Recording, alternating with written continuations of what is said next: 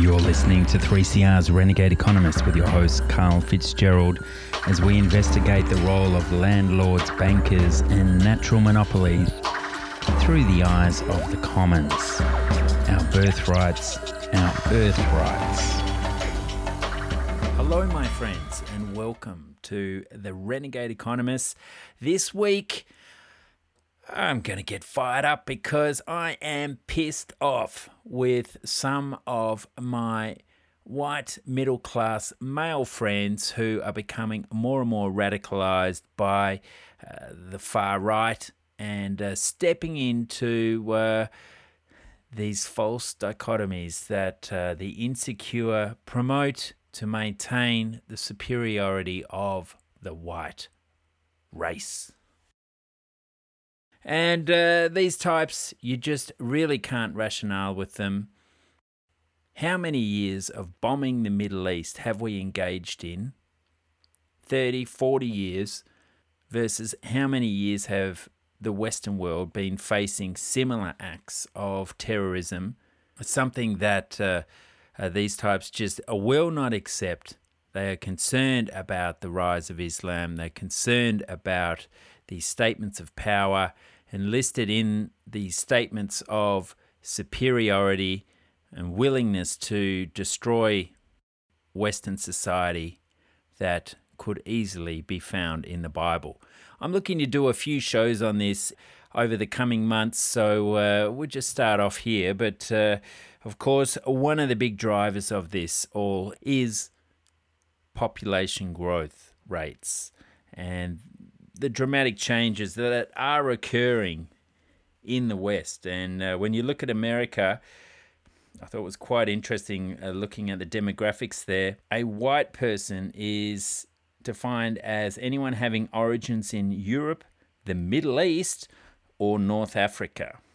Interesting. By 2050, non-Hispanic whites will make up just 46.3% of the population, down from 85% in 1960. And whilst Australia doesn't have such dramatic changes occurring in its makeup, similar clutching at straws type phenomenons are occurring where those who are feeling marginalized by the increased casualization of the workforce via the incredible cost of keeping a roof over one's head, concerned at the complexity of filling out so much tax paperwork, things just aren't adding up. And when you throw on top of it various free trade agreements giving corporations more control than individuals, it's easy to look for an easily understandable lens to decipher the madness we see on our TV screens every night with the nightly news. So it's been a while since I've talked about this guy, Thomas Malthus, and this schism on critical analysis that continues to exist day by day. And on the left, there's a body of people who are concerned about environmentalism and blame everything on population growth. Now, Thomas Malthus' essays on the principle of population, remember, that was released in 1798. That was a year before the end of the French Revolution.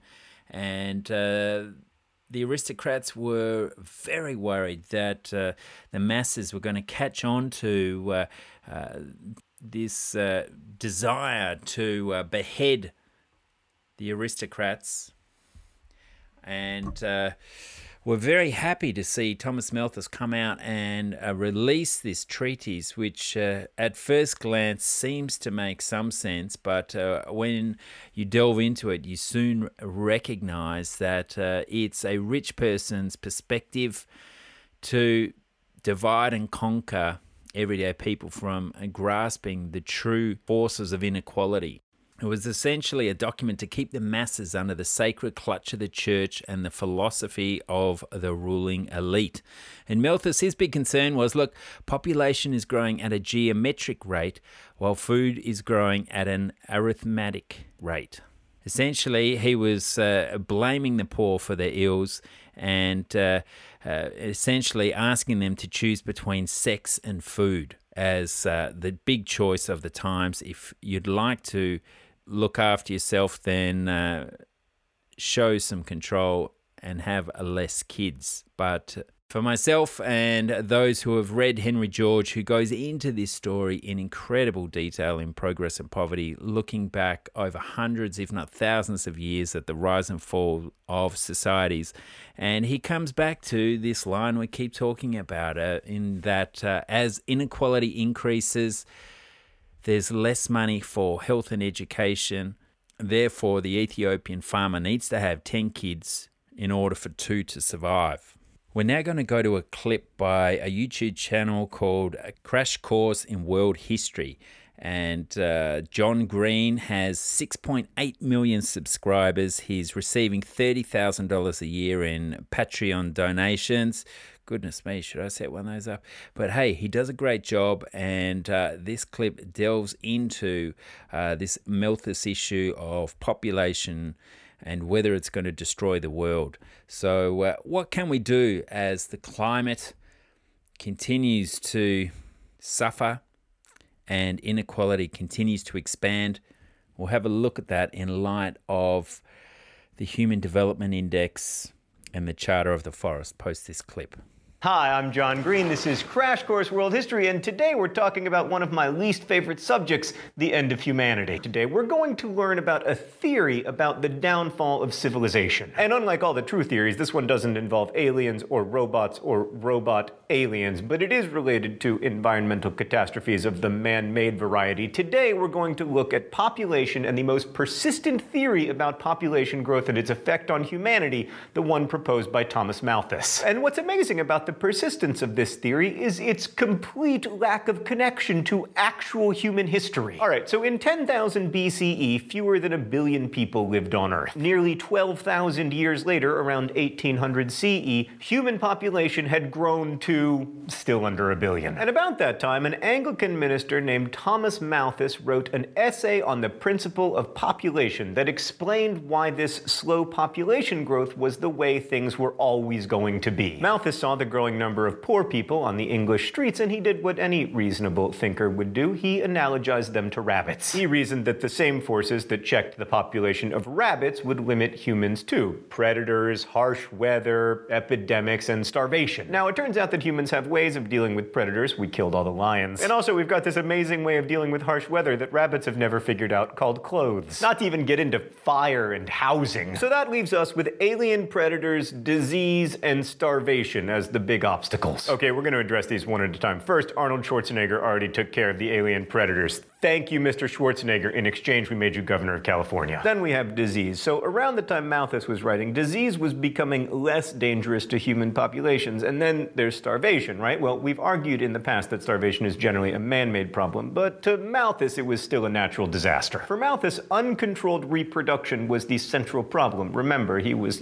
coming from the context of rabbits. He explained it through math. Humans could reproduce geometrically, capable of doubling population every 25 years. But land on Earth is finite, and at best it could only be coaxed into producing small arithmetic increases in food. So you've got population growing geometrically, food growing arithmetically, all the people are gonna die. Now, among simpler creatures, the theory went, food shortages caused immediate famine, but humans would continue to eke out ever more desperate lives as increasing demand raised the price of food and clothing and bread and medicine. Powerful individuals and nations would seize the assets of the weak, but even some of the strong would fall victim to hunger and disease. Inevitably, the population would then dip low enough for the land to recover, giving another generation a chance to repeat the same mistakes. Over time, then, human population would remain roughly constant with the natural fertility of the land. Because he was such a fun guy, Malthus called this theory of history the cycle of misery. This essay is one of the most influential pieces of writing in history, along with a handful of other works that established the methods and importance of the modern field of economics. economics, it opened the door to the universe of evolutionary science, and most immediately, Malthusian theory played a devastating role in the Irish potato famine of 1846 to 1851. Let's go to the sure-to-be-depressing thought bubble. Nearly 1 million Irish people died of starvation, disease, and violence during the famine, which was triggered when a fungus wiped out the one strain of potato grown in Ireland. Had Ireland's poor population had access to the thousands of other varieties of potato or aid to purchase more expensive crops, the suffering may not have been as terrible. But official English policy toward Ireland, as determined by its colonial master Charles Trevelyan, was to give no aid nor allow anyone else to give it either. He blocked American ships filled with corn from reaching the island. He allowed Irish farms that grew crops other than potatoes to sell them straight to England. Now, hundreds of years of anti-Irish Catholic hatred were the roots of England's cruel policies, but Malthusian theory also played a role. In the century before 1846, Ireland's population had grown significantly, and many English thinkers saw the famine as an outcome of Malthus's predictions. From this point of view, providing food or aid to the Irish was futile. It could only delay the cycle of misery until its downward swing scythed down even more people. Trevelyan thus felt assured of pronouncing that the only remedy for the starving was for them to die and let their corpses serve to remind the survivors not to have sex. Quote, "The judgment of God sent the calamity to teach the Irish a lesson, and that calamity must not be too much mitigated," Trevelyan reassured people upset about the news of starving children. "The real evil with which we have to contend is not the physical evil of the famine, but the moral evil of the selfish, perverse, and turbulent character of the people." Thanks, Thought Bubble. So why did Ireland want independence in the first place? Oh, right, yeah, that. So by 1852, emigration and starvation had shrunk the population of Ireland from about 6.5 million to 4 million. In 2010, the island's population was still lower than at the famine's start, so Malthusian theory seemed to have its airtight proof, right?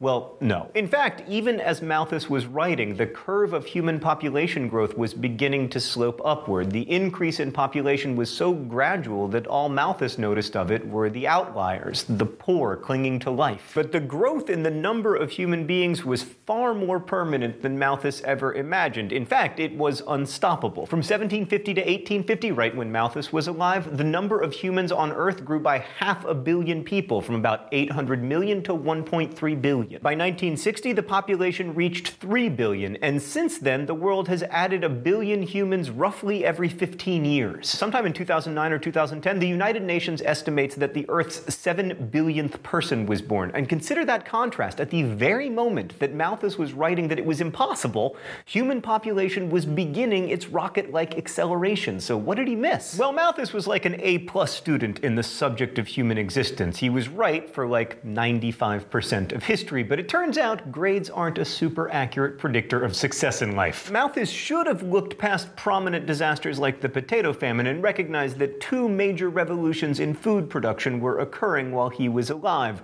One of the reasons that he struck out so spectacularly is that, like many Western thinkers, he wasn't paying attention to China. So Chinese farmers had altered the land and used a number of inventions like dikes and paddle wheels and bicycle chains to grow rice in man-made paddies. It took a lot of labor, but it paid off, especially when they discovered that by using the entrails and bones of the fish that swam in the water, they could get, fertilizer. And then they could grow 2 rice crops in 1 year. Thus, the secret of China's greatness: food. And with the benefit of added surplus, fortunate people in China were able to free up their time to study and to invent. Yet, while the birth of this system had begun in the ancient past, additions to it continued throughout Chinese history and progressed straight through the Qing dynasty. But agriculture was also changing in Europe during Malthus's lifetime. Like there's Jethro Tull's seed press, the crop rotation system developed by Charles Turnip Townsend, and animal husbandry practiced by scientific farmers such as Robert Blakewell, who increased the size of his sheep by selective breeding. So it kind of seems impossible that Malthus could have missed this revolution because he could see it from his house in Surrey, England.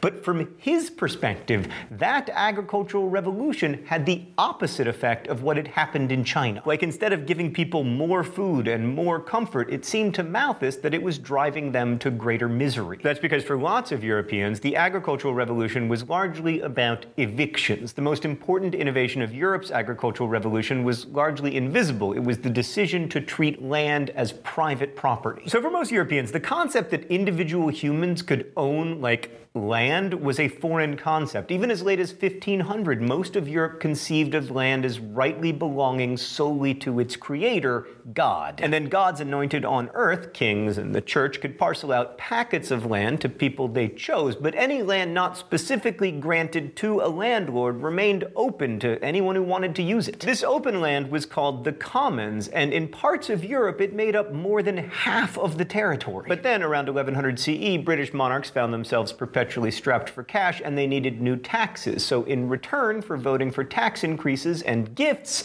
the crown granted enclosure acts to rich Englishmen, giving them the right to fence off the commons and claim it as their own. So the people who'd used that land to graze animals or cut wood or grow crops could be forced off of it, and for the first time, richer people could maintain miles of fenced-in property to pasture their sheep or dig mines. Meanwhile, the dispossessed, deprived of their opportunity to grow or hunt their own food, turned to beggary and theft, and to London, where they hired out their labor for wages. Wages? That's not how humans should live, having to fill out time cards and punch clocks. Wait, Stan, don't you make wages? Oh, it's horrible. Myself, I live off the land. If I can't grow it, I won't eat it. So by the time Malthus was a young man, things weren't great for the poor and dispossessed. So it's a small wonder that Malthus only saw the downside of the agricultural revolution. Only through historical hindsight do we know that private property accelerated incentives to experiment with new methods of food production, which dramatically increased the amount of food produced. Like before enclosure, it wouldn't have made sense for someone to buy a seed press and plant neat rows of seeds because anybody with a cow could have trampled on them an hour later. The lower food prices created by more food supply began to ease the cycle of misery that Malthus described, although only just barely. So in fact, agricultural innovations proved that Malthus was almost entirely wrong. So why is he still influential? I think because there's a very seductive logic to the idea that resources, especially food, are finite. I mean, we live on one planet that has a certain amount of arable land, and surely at some point humans will suck up all of the resources. And this is especially true in the age of global climate change. In 2014, the UN Intergovernmental Panel on Climate Change issued a report that warned of the potential for warmer temperatures to restrict food supplies in the face of growing. Well, there you have it. Thomas Malthus, an aristocrat. He missed the big thing that was happening, the enclosure of the commons, and how by privatizing land and ostracizing the people from nature's bounty, it enforced the majority to urbanize, to head towards towns and rely on wages as a way to sustain themselves and their families. How ironic that Malthus missed that.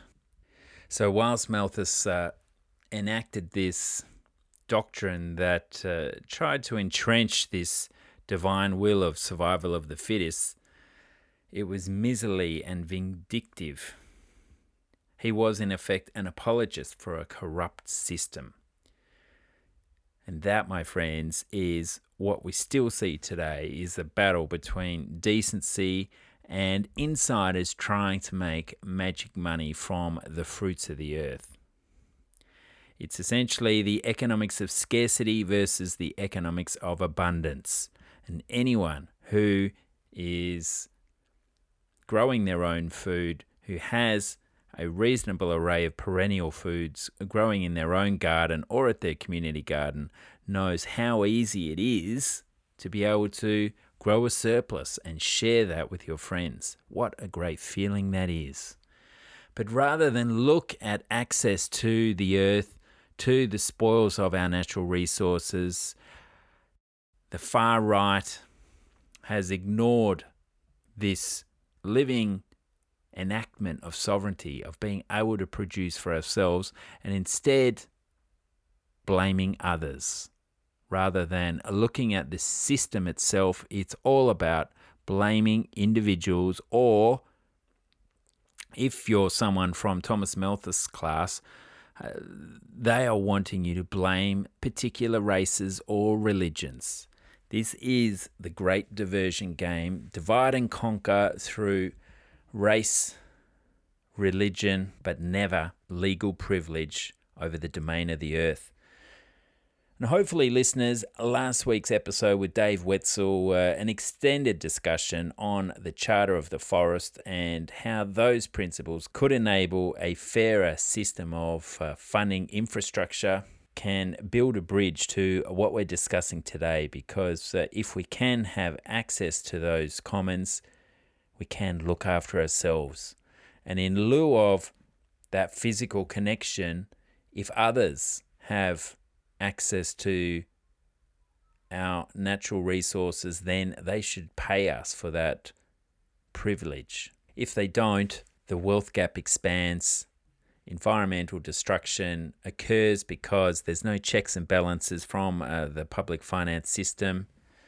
We have lobbyocracy undermining the democratic principles of one vote, one value, replaced by $1 for one decision. So looking at this from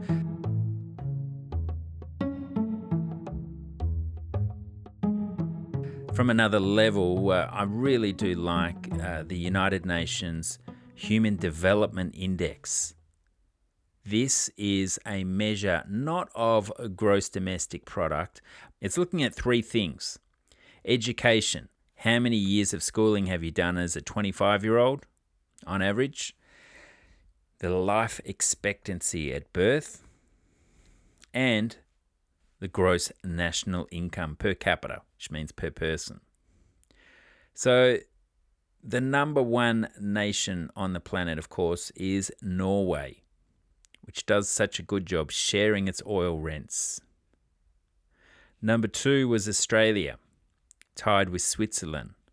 Also very progressive nations where good education occurs, fantastic health is in place, and from that, lower birth rates are required.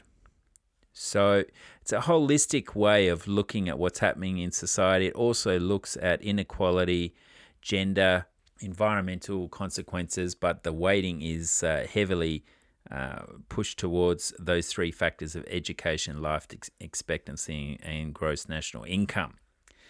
Now, when we flip the switch for these accelerants for radicalism in terms of population growth, the UN predicts that between 2015 to 2050, half of the world's population growth is expected to be concentrated in 9 countries: India, Nigeria, Pakistan, Democratic Republic of Congo, Ethiopia, Tanzania, United States of America, Indonesia, and Uganda.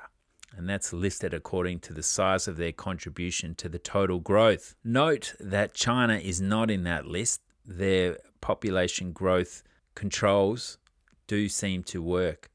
India, though, is number one in terms of growth rates. The average life expectancy there is 68.3, and their fertility rate is 2.2. So in terms of replacing your population, remember fertility rates require a 2.1 children per woman to replace population rates. So number 2 on that population growth rate list is Nigeria, and let's have a look at it. They are number 152 on the Human Development Index. They have a fertility rate of 5.74 children per woman, down from 6 per woman.